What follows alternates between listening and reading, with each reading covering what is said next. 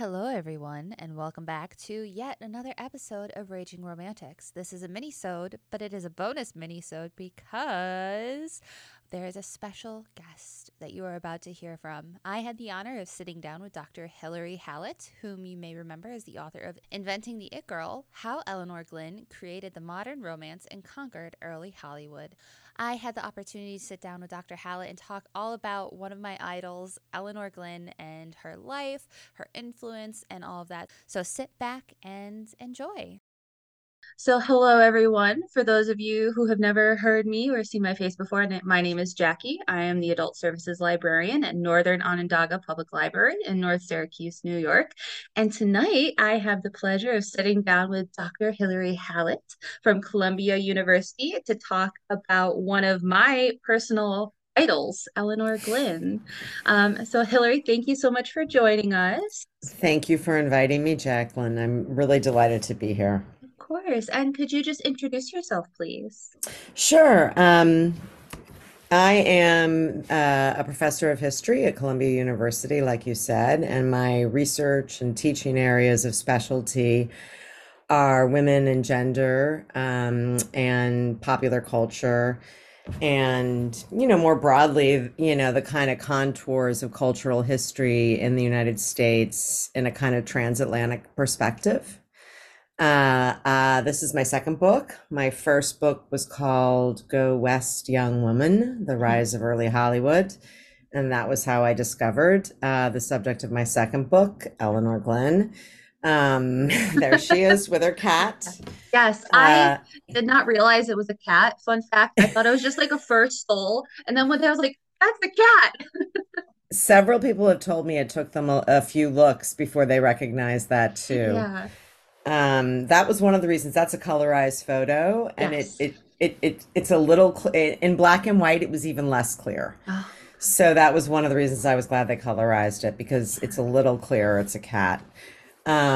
Yes, but in any case, so my first book was about sort of the decade in which the American movie industry really became this thing called Hollywood, and the sort of sexual politics involved in that process. mhm, And like I said, I discovered Eleanor when I was writing that book and was intrigued by her because, well, first of all, she was the oldest person literally working in Hollywood, yeah. and a woman to boot, which, was just so unusual. And this was, of course, in this landscape where women did have a lot more influence, not just in front of, but behind the Mhm, camera than many people know. mhm, But still, she really stood out for her power, her influence, her age. And then, as I started to do a little research on her, it was really clear to me that sort of her publicity wasn't exaggerating, her kind of the influence she brought with her to Los mhm, Angeles in 1920 when she moved there. mhm, So, in any case, that was, sort of, she ran away with a chapter of my first book. And then later, many years later, I went to England one summer to see if I could find, the right materials to try to write the kind of biography I wanted. And so that's what led to my second book. Yeah. yeah, And I guess that's by way of an introduction, sort of explaining that's a how I perfect got here with introduction. you.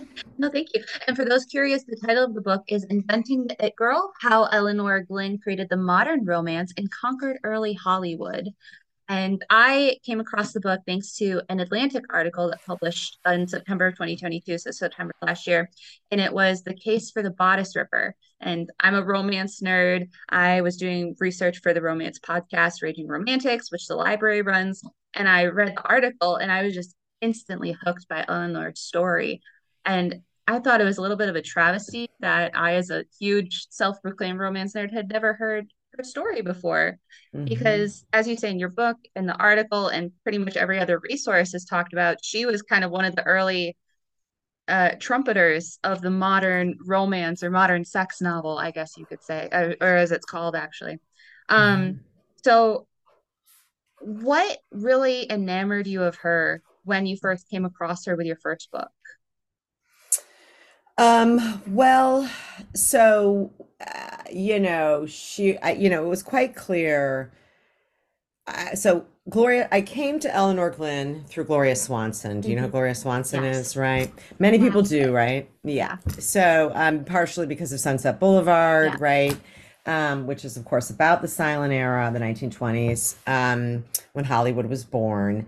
And in any case, so I was working on Swanson, and Swanson made it really clear that this woman named Eleanor Glynn was her mentor and really shaped her into becoming the first glamour queen. Mm-hmm. Right. And remember that Swanson would have been, again, 21 when she met Eleanor Glynn.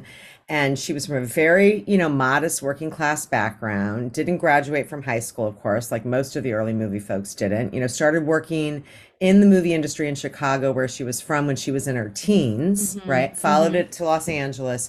So my point is that Eleanor, and she made it clear that this was the woman that taught her how to walk and dress and talk and deal with Yeah. the press Yes. like a movie star. Yeah. Even though, like, Eleanor Glynn arrived in Los Angeles in 1920, having only seen literally a few movies in her life, she knew Mm-hmm. almost nothing about it.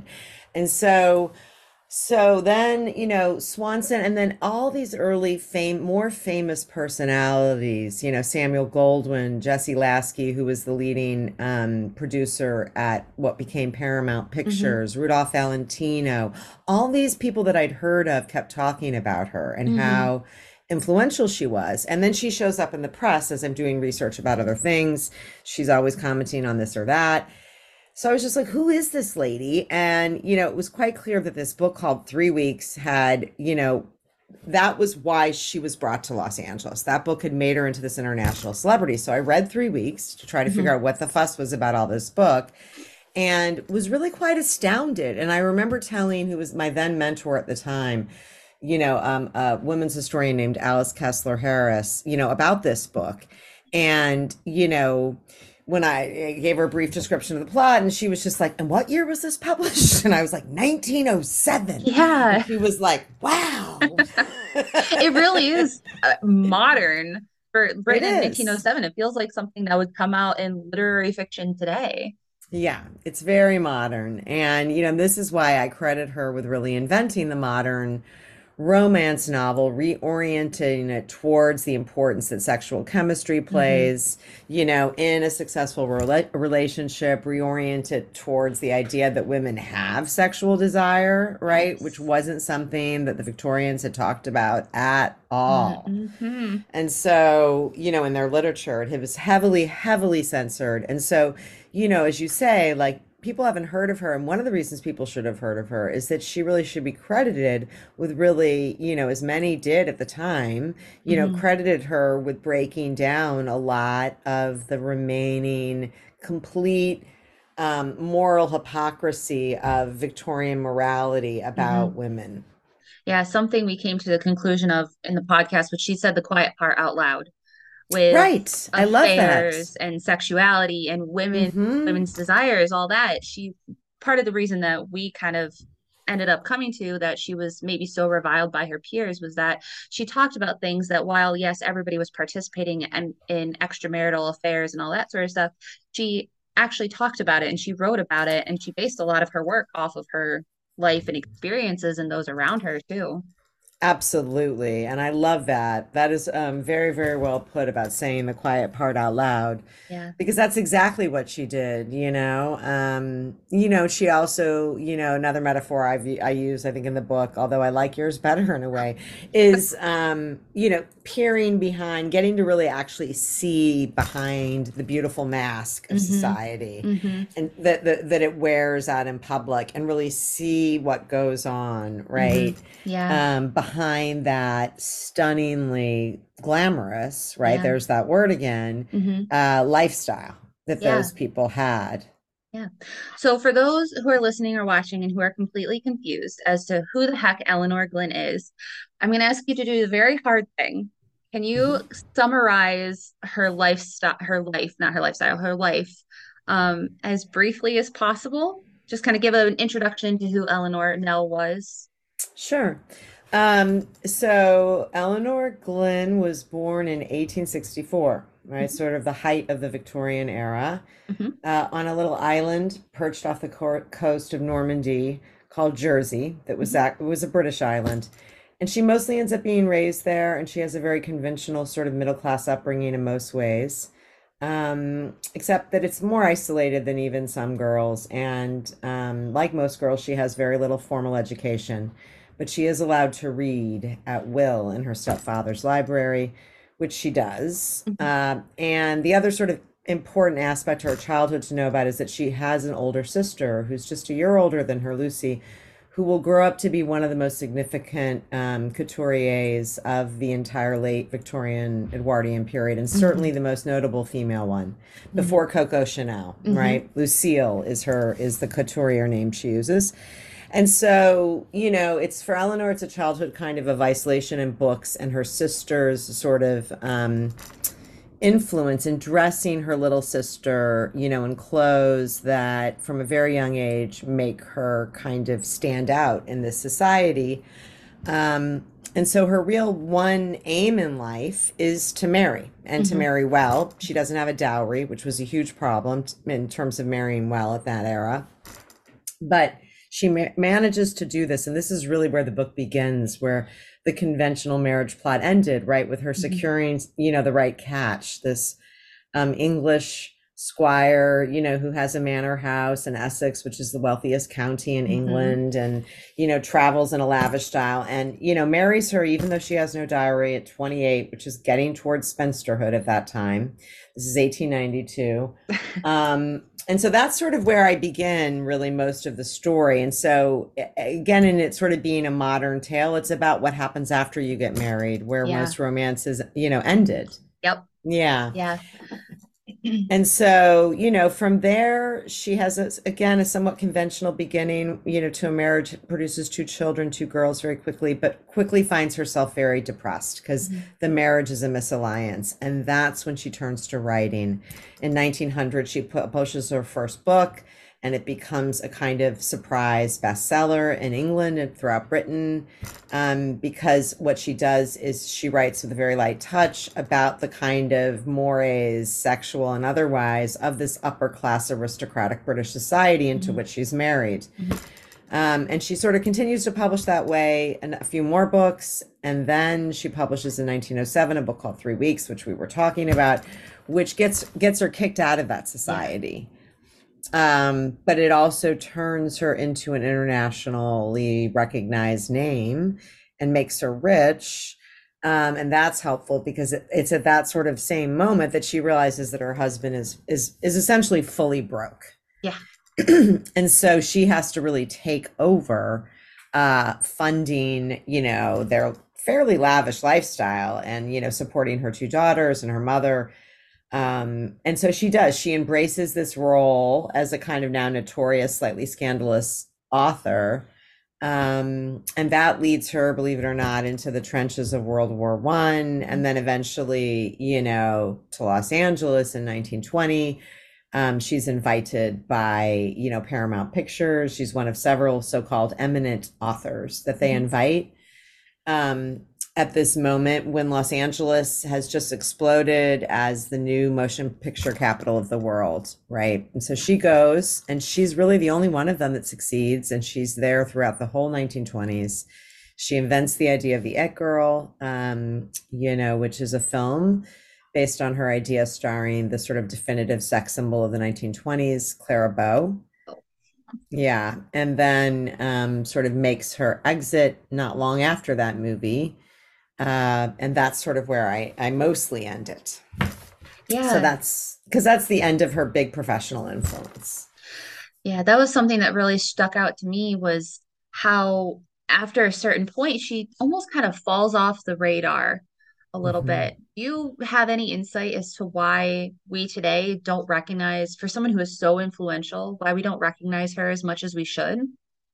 Well, I think, frankly, until very recently, that's why I call the chapter, about 3 weeks, which also kind of gives a bit of a history of the so-called romance genre. Hmm. Trash, right? I call Yeah. that chapter trash. Yeah. And the Atlantic article that you mentioned also, really keyed in on that part of my book. Hmm. The reason we don't know about these women is because until very recently, no one taught about these books in, certainly English classes or literature classes. Yeah.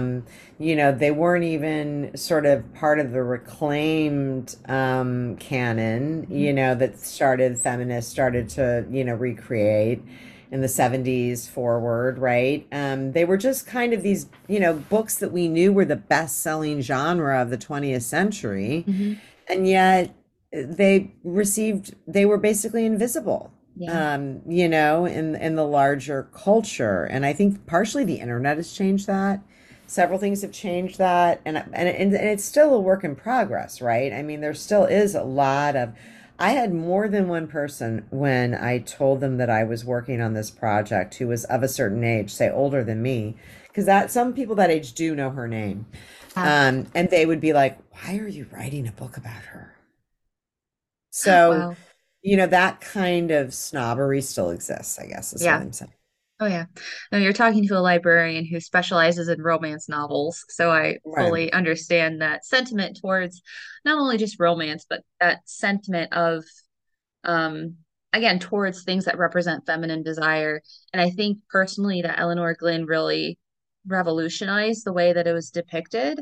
And so I'm not surprised at all that she was kind of shunted to the side Hmm. in favor of these younger, more glamorous movie stars who embodied everything that she had been walking and talking for what, 50 years at that point. Hmm. Hmm. Um, because something you said earlier when you were talking about how she taught Gloria Swanson how to handle the press. I keep thinking about there's this one instance that you wrote about where she had the Pilgrim, was it the Pilgrim Mothers? Yeah, the Pilgrim The Mothers. Pilgrim Mothers, and they invited her to dinner. And then when she got there, they refused to let her sit at the table with them because of what she wrote. And then afterwards, she just had this like newspaper bicker back and forth with them. And all Mhm. I could think about was that when you were talking about Gloria Swanson, I was like, today that would be like a Twitter feud right there. Right, right. No, it was a Twitter feud Yeah. of that era. Yeah, that is a really, really, I found that story really funny too. And I love the part where when she's leaving and the press is interviewing her about it still, right?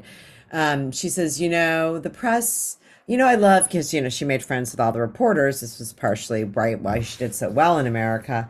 She said, the press, they got the spirit of my words right, but they got the actual quote a little wrong. I would have compared the Pilgrim Mothers to tabby cats.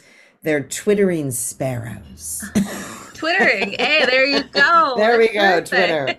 I love it. Right. I But love it. she was such a cat lady that there was no way that she was going to have those Pilgrim Mothers compared to cats. No, I loved all of the photos that you managed to pull up of her in your book that were of her with her cats. And I was like, she's just great. I love her. So many more too. Yeah, yeah. Um, so what is your favorite fact about Nell out of all the Hmm. facts? I mean, that's a hard I question. It's a good know. question, but it's a really hard question. I think I'll pick one of my favorite facts that's also a way to limit it in my mind anyway, is one of the things that I learned that most moved and surprised me, Mhm, which involved really realizing how um, the experience of reporting on World War One while living in Paris really changed her. mhm, And this was, of course, also following the death of her husband, who, however miserably married they were, they stayed married until his death. And then following the end of her really only true love and love mhm, affair. mhm, And then, to be in Paris for almost 2 years while it's being bombed and reporting on that and going to the trenches, like it was it was clear to me writing that part of the book, um, how much that changed her and many women of that era. And mhm, that's something that I think in the women's history a little bit, right? Suffrage comes to women in all these countries right after World War One, and part of why, we learn is because they proved themselves during World War One. The thing that I think even more though amazed me was that she was able to like recognize how happy it made her taking that active role in society that in a way was sort of not as gendered as her mhm, other roles, right? mhm, For the first time in her life. And recognized that if she lost that, that she would probably become depressed again, like a lot of women were, Yeah. right?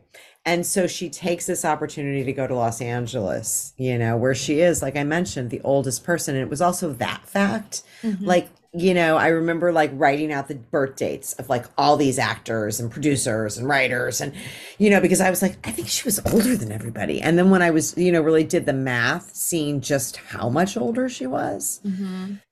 that was like a fun fact. Like, you know, Yeah. when does that ever happen? When does like a woman, she's like 56 when she arrives and she becomes like the major grand dame influencer of the entire scene. Yes. Yeah. It was when we sat down on the podcast and we were looking at, she was born 1864 and she died 1943, right? Hmm. Yeah. And we were looking at, okay, let's put it in global context because that's something I always love to do. 1864 was the Civil War in the United Hmm. States. Hmm. 1943 was World War II. To think Hmm. about what she lived through, Hmm. everything that she lived through in that time period alone, it's mind blowing to think of it that Hmm. way. Hmm. And And yeah, she managed to be, she's in Cairo and, you know, she's in all the hot spots of the British Empire at the height, at the kind of apogee of its influence, yeah, right? And then right as it's fading, she shifts her attention really to America. And she ends up being, witness to the birth of this new industry. As I mentioned, she's witness to World War One firsthand, the signing of the Treaty of Versailles. yeah. She's sitting there, like with prime ministers and, newspaper barons and, discussing, the peace. I mean, she's like Waldo. She just always Yeah, shows up in the most interesting places. yeah. I can't remember. There's a movie that's out there that it's like this person who's living throughout time, and you see him pop up in all these photos, like historical events, and he's like a big influence on the historical events that happen. That's kind of how I envision her almost. Right. She's there, she's an observer, and she's literally reporting on, like you said, everything that she's seeing with the treaty and World War I, and she's reporting in a way in these novels of her class and the people around her Oh, even yeah. if it is fiction, she's still reporting on them. Mm-hmm. And then it 100%. turns into Hollywood, which is a whole different kind of reporting Right. because film is technically, it's supposed to be like a mirror, right? But I really think that she took real life and she brought that into the mirror of film, if that makes sense. Well, yes, she brought certainly knowledge since, when she arrived, there was still first of all, British culture, right? There was a lot more Anglophilia. Hmm. And, there was a lot more interest, like now we have Downton Abbey, we have The Crown, we still show it, Yeah. obviously. We have the Harry and Meghan The Spare. obsession, Yeah. gosh. So it's not like it goes away, but Right. where earlier, maybe a century ago, was fairly dominant, it becomes now a very prominent minority slice of the popular culture sort of landscape. Hmm. But when she arrives there, she what she offers is reality in terms of knowing these aristocratic settings, knowing what people really dress like when they go to dinner parties and fancy places, knowing what chateaus look like, knowing what country houses look like, all these settings that they're Hmm. starting to depict, right? But most of these folks are from these really modest backgrounds. Yeah. So they don't know what they really look like. And She yeah. does. And American pre-depression backgrounds as well, where it's Right. completely divested from everything she was brought up in. She also brought a lot of, I think, what we would call stereotypical depictions of romance now, Hmm. but back then Hmm. that were also revolutionary. Can you sum up some of the ones that she did kind of bring to life? Sure. Yeah, I wrote a little piece about this for Slate. Certainly so much of just starting with the visual iconography, since we've been talking about Hollywood, the idea that a woman in a long, slinky velvet gown, wearing a long strand of pearls, and possibly with a rose clutched between her teeth, sitting beside a roaring fire, Hmm. right? That is a setting for romance and a setting that signals a woman that has a certain kind of sexual self-possession, right? It's a much more direct visualization Mhm. of female sexuality and female desire than would have been, commonplace before. Mhm. The idea of the negligee. So her sister, as I mentioned, the designer Lucille, invents the negligee. Yeah. And so, and Eleanor, of course, wants, actresses to really, if there's going to be a romance scene, dress in real, in the real kinds of clothes that signal uh, sexual desire again. Yeah. And so, she sketches all this out, of course, first in her books. And so Hollywood is really the visualization of it in a more, purely Yeah. visual form. But in her books, it's also containing elements like we've discussed, where sexual chemistry is frankly acknowledged, female sexual desire is frankly acknowledged. Mhm. Um, and in ways, right, rose petals on the bed and, writhing on the velvet divans, And so the you tiger couldn't, skin. and the tiger and writing, Yes. undulating, one of her favorite verbs on the Yes. tiger skin, Word. right, which is the most famous scene in 3 Weeks, of course. Yep. And also this idea of the bodice ripper, right? Yeah. In 3 Weeks, the heroine is more the aggressor. In many of her books, the male is more the aggressor, but Mhm. definitely this playing with kind of force and animal desire and in some ways that we would consider retrogressive today, right? But the idea at the time really was that someone had to almost, tap into this animal, idea of animal desires to kind of resurrect the idea of female sexuality at all. That's a very interesting point. I hadn't thought of it like that. Um, I was thinking while you were speaking of kind of publishing history and how romance as a genre has evolved. I mean, we could go back to Jane Austen if we want, kind of like that stereotypical early romance where it was just love, romantic love between two people, a man and a woman at the time, and their verbal expression of the love and longing glances and the evolution that it takes to get to 3 weeks. If we look at that as like the peak start of this new modern novel that really kind of, I think, I would say 1974 with Flame in the Flower, Kathleen Woodiwiss Hmm. would kind of the Right. next like big iteration of that. Um, and just kind of how Eleanor took these things that were no doubt written about. What was there was a book written in the late 1700s, and of course now I can't remember it, but it was a Victorian sex novel, basically written by a man about a prostitute in Hmm. Georgian Hmm. England. I can't remember Is the it title. Pamela Pamela, thank or you. yeah? Yes, that one. And that was like the best-selling sex novel, right? Right, And right. and then there's no doubt other books like that, but they were indie published before indie publishing was a thing, really, and kind of like underground. And the Jane Austen stayed above ground. But Right. then Eleanor comes along and she brings that underground again. She takes the quiet part and says it out loud. She takes the underground and brings it up into the light. And then she takes it into Hollywood, where it just, I think it spawns a whole new like generation of film at just the perfect time. Because this Right. is when silent goes into talking film. Right, right. I mean, although I still have to say a word, I mean, it was perfect for silent films first, too, Hmm. though, because um, there was the visual style of it, Hmm. communicated so much too, right? And Motive. so, Yeah. yeah, yeah. And I don't know. I have a fondness, obviously, for silent films. Yeah. Yeah. Um, but there was a way that by the time sound came too, because of the Depression, that hastened, for a time anyway, the shift away from stories about the upper class in the same way that, that had been common in the 20s. In the Hmm. 20s, right? It's the roaring 20s. There's all this new consumer wealth, Model Ts, and, mass produced the, cars and everything, radio, Yeah. all these new technologies. And it was a very decadent time. I mean, Yeah. Babylon, the film really captures that, right? Yeah. Very decadent time in many ways. And the 30s aren't like that. No, So, Eleanor could do austerity, but her style was very much not associated with that. no, no. That's another good point. I hadn't again thought of it like that.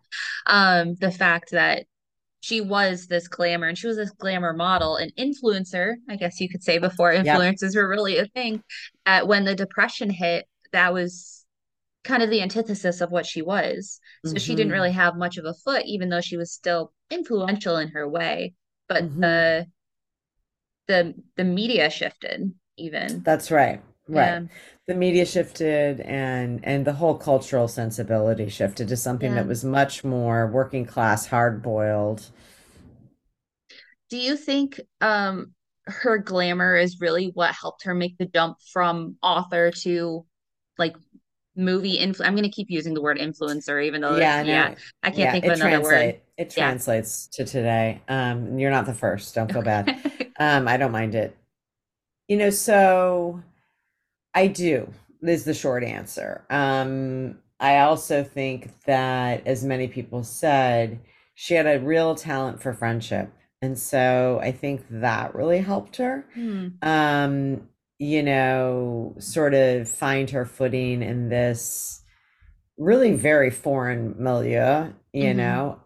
But I do think that it was her style and the kind of, I don't know how familiar you are with British accents. I lived in Uh, England for a little while, so yeah. okay, right. And so, there is a sort of, thing that Yes. you get when you have an upper class British accent. Yes. Yeah. And then if you are also dressed impeccably, right? And the most, haute couture, she traveled always with her personal dressmaker, right? Yes. And everyone in Hollywood knew that Lucille was her sister, knew who Lucille was. Everyone had been dressed by her before the war, right? So she carried all of this sort of cultural legitimacy, in a way that doesn't, like, how we were talking about romance novels being trash. I Hmm. mean, that's not yet really, she's not a romance novel in a way that's fully novelist in a way that's fully kind of got her categorized that way Hmm. yet, right? Hmm. Um, but I think in person, her sort of cultural sophistication and glamour really just, that's what everybody says. It awed them. Yeah. Yeah. So She that's, accounts for her influence too. she called herself an authoress, I think you said at one point. And just the vision of her going authoress came to me as soon as I read that. And I could see who she was and just kind of this glamorous figure and again, glamour. Um, and the fact that when she was brought to Hollywood, she negotiated for her own Pullman drawing car with a Right. personal maid and her dresser. I was like, I want to be this woman when I grow up. Yes, yes, she is in many ways a model to us all. Yeah. Several other people have really loved the fact that she had her own little um, annex built on, her room of her own before Virginia Woolf made that, Yep. that famous little set of essays Yeah. that made the famous. Yep. She was a big believer in that. Yeah. So I will admit that I know not much about the golden age of Hollywood besides that I love the aesthetic and the films that came out of it, and I know some of the names when they come out.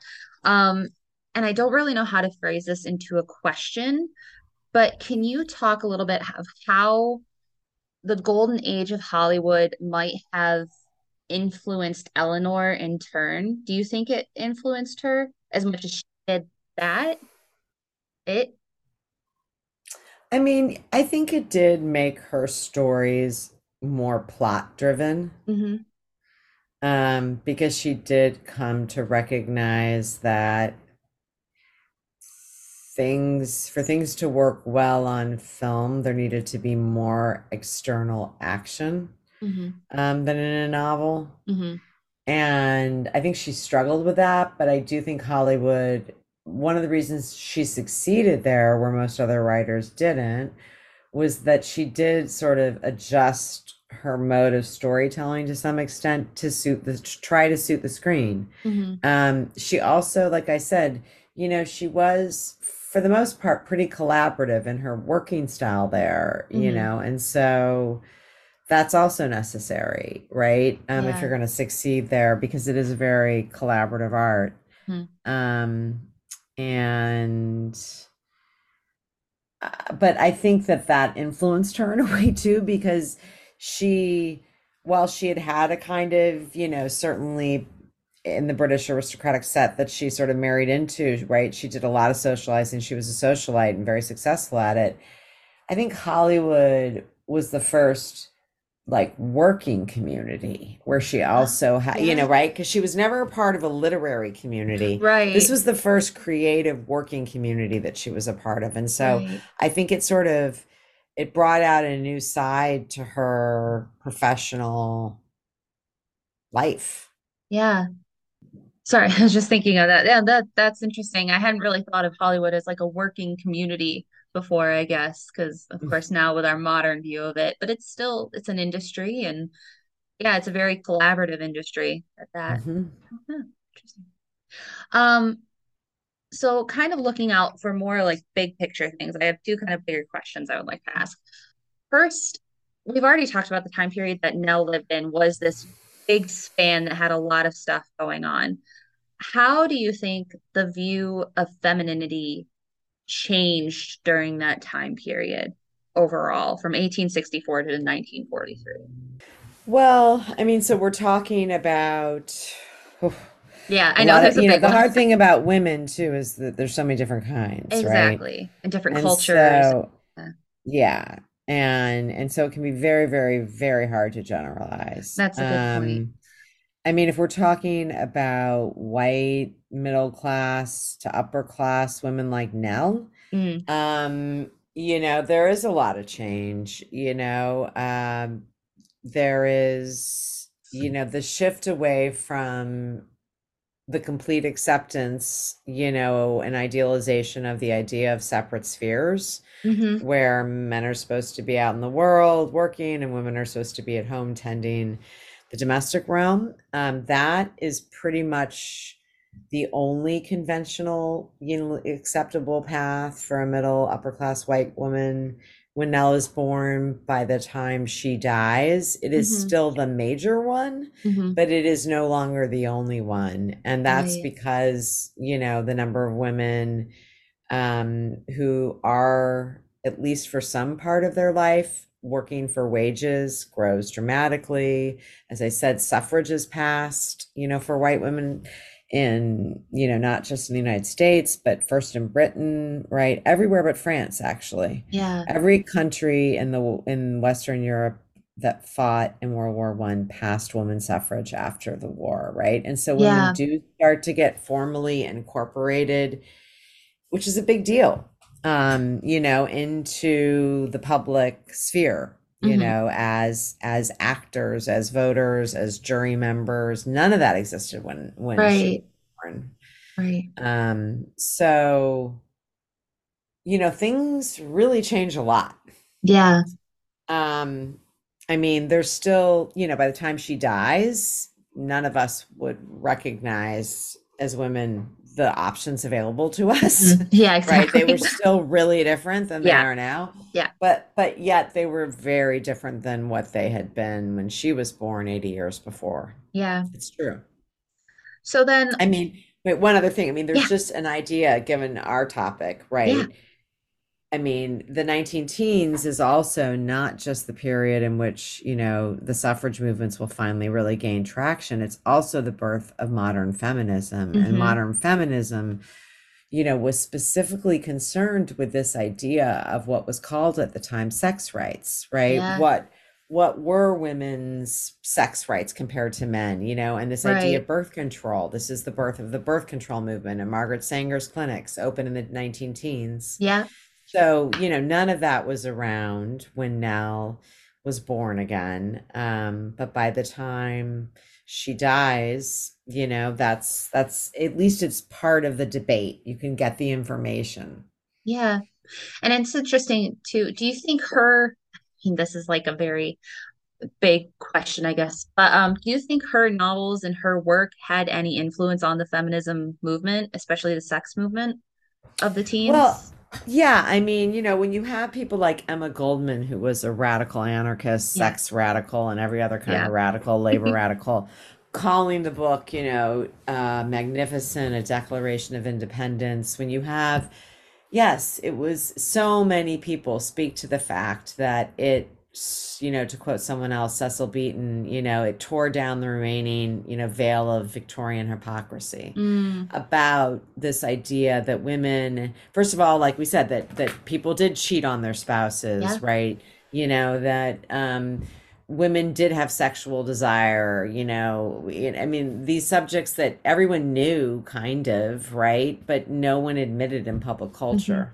hmm We look at that a lot on the podcast too, of kind of these books in our time, in our teens, our 20 teens, that have kind of influenced a lot of what's going on today.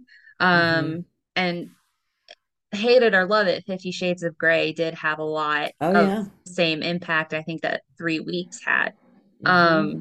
Where with 50 Shades of Grey, it was with ebook publishing and kind of how ebook publishing spawned this whole movement of new romance trends, new romance genres that have come out. So, like monster romance in the past couple of years, you would have probably seen maybe one or two romance books that had monsters as the heroes in Right. 2005. But as soon as 50 Shades came out, we had that ebook publishing start rolling around, and now monster romance is trending as like one of the top publishing spheres of indie books right now. Is that right? I did not Yeah. know that. Yeah. So if you want to dive into it, there are a couple authors. There's Ruby Dixon, who writes Aliens, and it's Hmm. Dixon. And then I would say Katie Robert, and it's Katee, and then Robert singular. Um, Right. Katie Robert writes a little bit of everything, but she started going into the monster sphere. So it's just interesting to look at how everything is so cyclical with Hmm. what happened with Nell's time and then what's happening in our time as well. Yeah, well, I definitely, for a long time, when I tried to explain who she was, I would say she wrote the kind of 50 Shades of Grey of her day. Yeah. That's what I would say. Yeah. And that's what made her famous. And then she ended up in Hollywood and sort of scripted the early sex scenes that still influence how we think a sex scene should look. Right. And sometimes in a cliched way, but nonetheless, Yeah. But you know, it was yeah, it's still a still like thing. put on a negligee, grab some rose Yep. petals, Yep. Light right? a Get the candle. fire going. Yep. Exactly.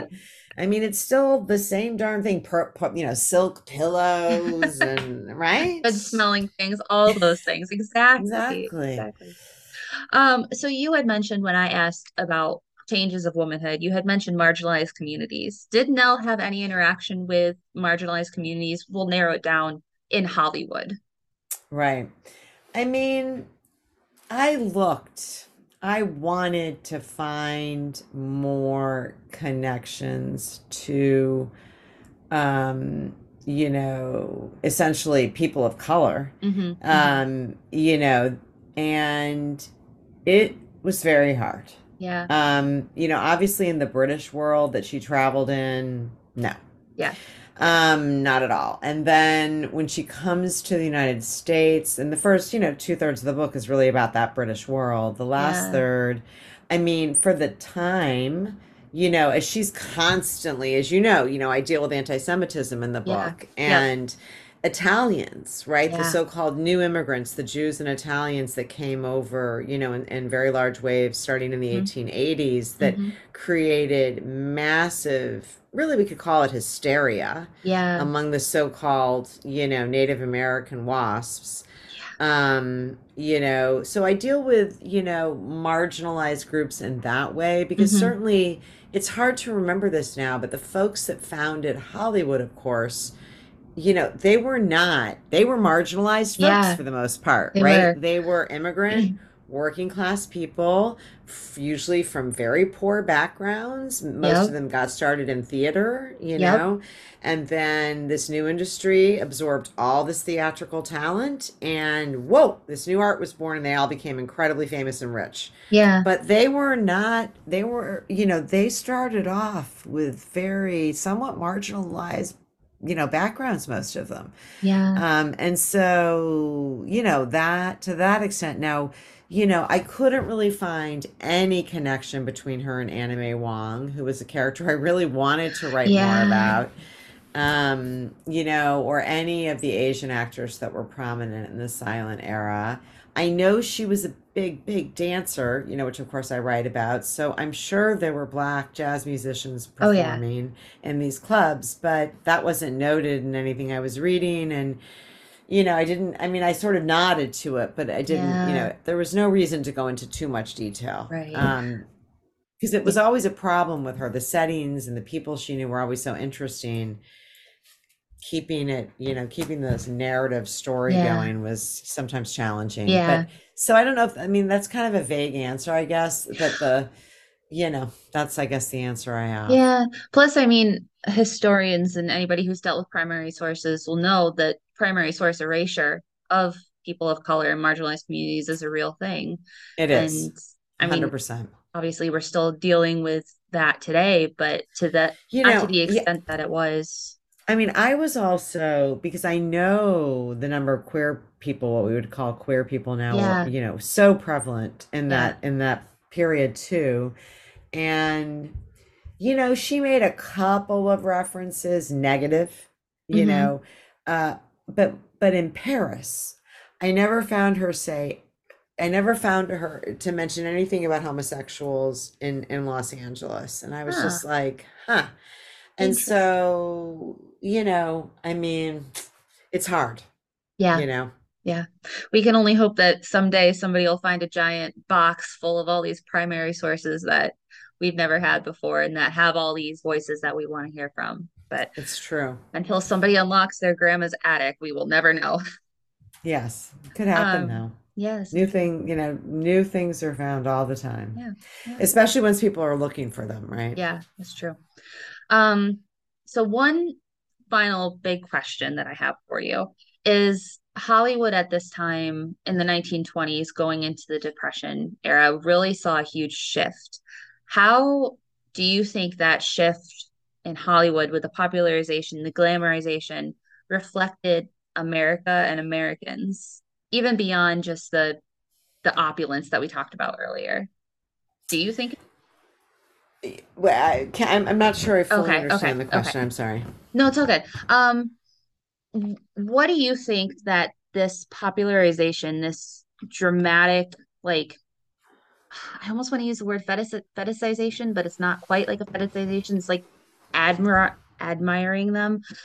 What do you think that had to say of Americans as a whole, The admiring of the British aristocratic culture of or what? Hollywood?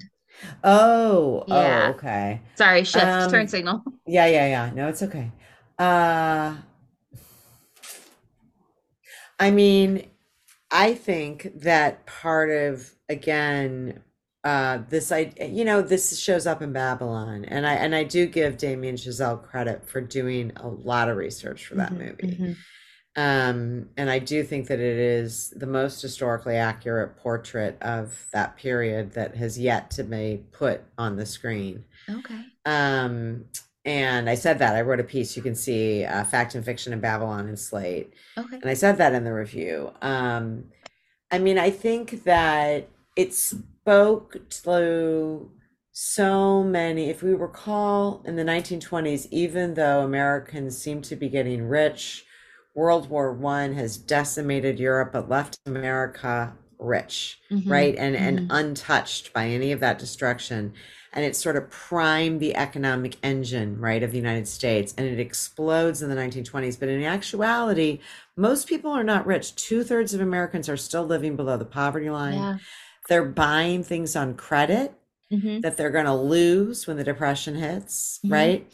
And there's no safety net, there's no worker protections almost still Hmm. when the depression hits, right? And so people are still living paycheck to paycheck and they're financing a lot of the new buying, right? Like I said, on credit. And so the movies, it was like people knew, if you read the fan magazines of the time, one of the things that's very clear is that these stars are not at all, most of them, shy about where they come from. Hmm. And so for the average working class American anyway, these news, it really does seem realistic, that Yeah. they might move to Los Angeles and become the next Clara Bow, Yep. right? Yep. Who was literally plucked at 16 from a fame and fortune contest from like the tenement slums of Brooklyn. Yep. So I think it did represent this engine of social mobility. I think it represented access to this glamorous, beautiful world that most people really couldn't afford at all. Mm-hmm. And so it became both an escape, but also an inspiration for what might be possible, you know? And I think that's what's sort of beautiful about it. Yeah. It was this visualization of the American dream. Yes. Yeah. Yes. Interesting. But instead of the white picket fence, it was the Yeah, money and the this glitz and the this sparkle. decadent, yeah, it really was a kind of decadence, really, we got to say, right? Yeah, but yeah, money, glamour, sparkle too. I mean, Eleanor wasn't into decadence, as you know, if you read my book. She was in terms of luxury, like decadent Right. luxury, but she was not doing drugs No. or, getting wasted in Los Angeles. And No. she tried to sort of tamp down on that.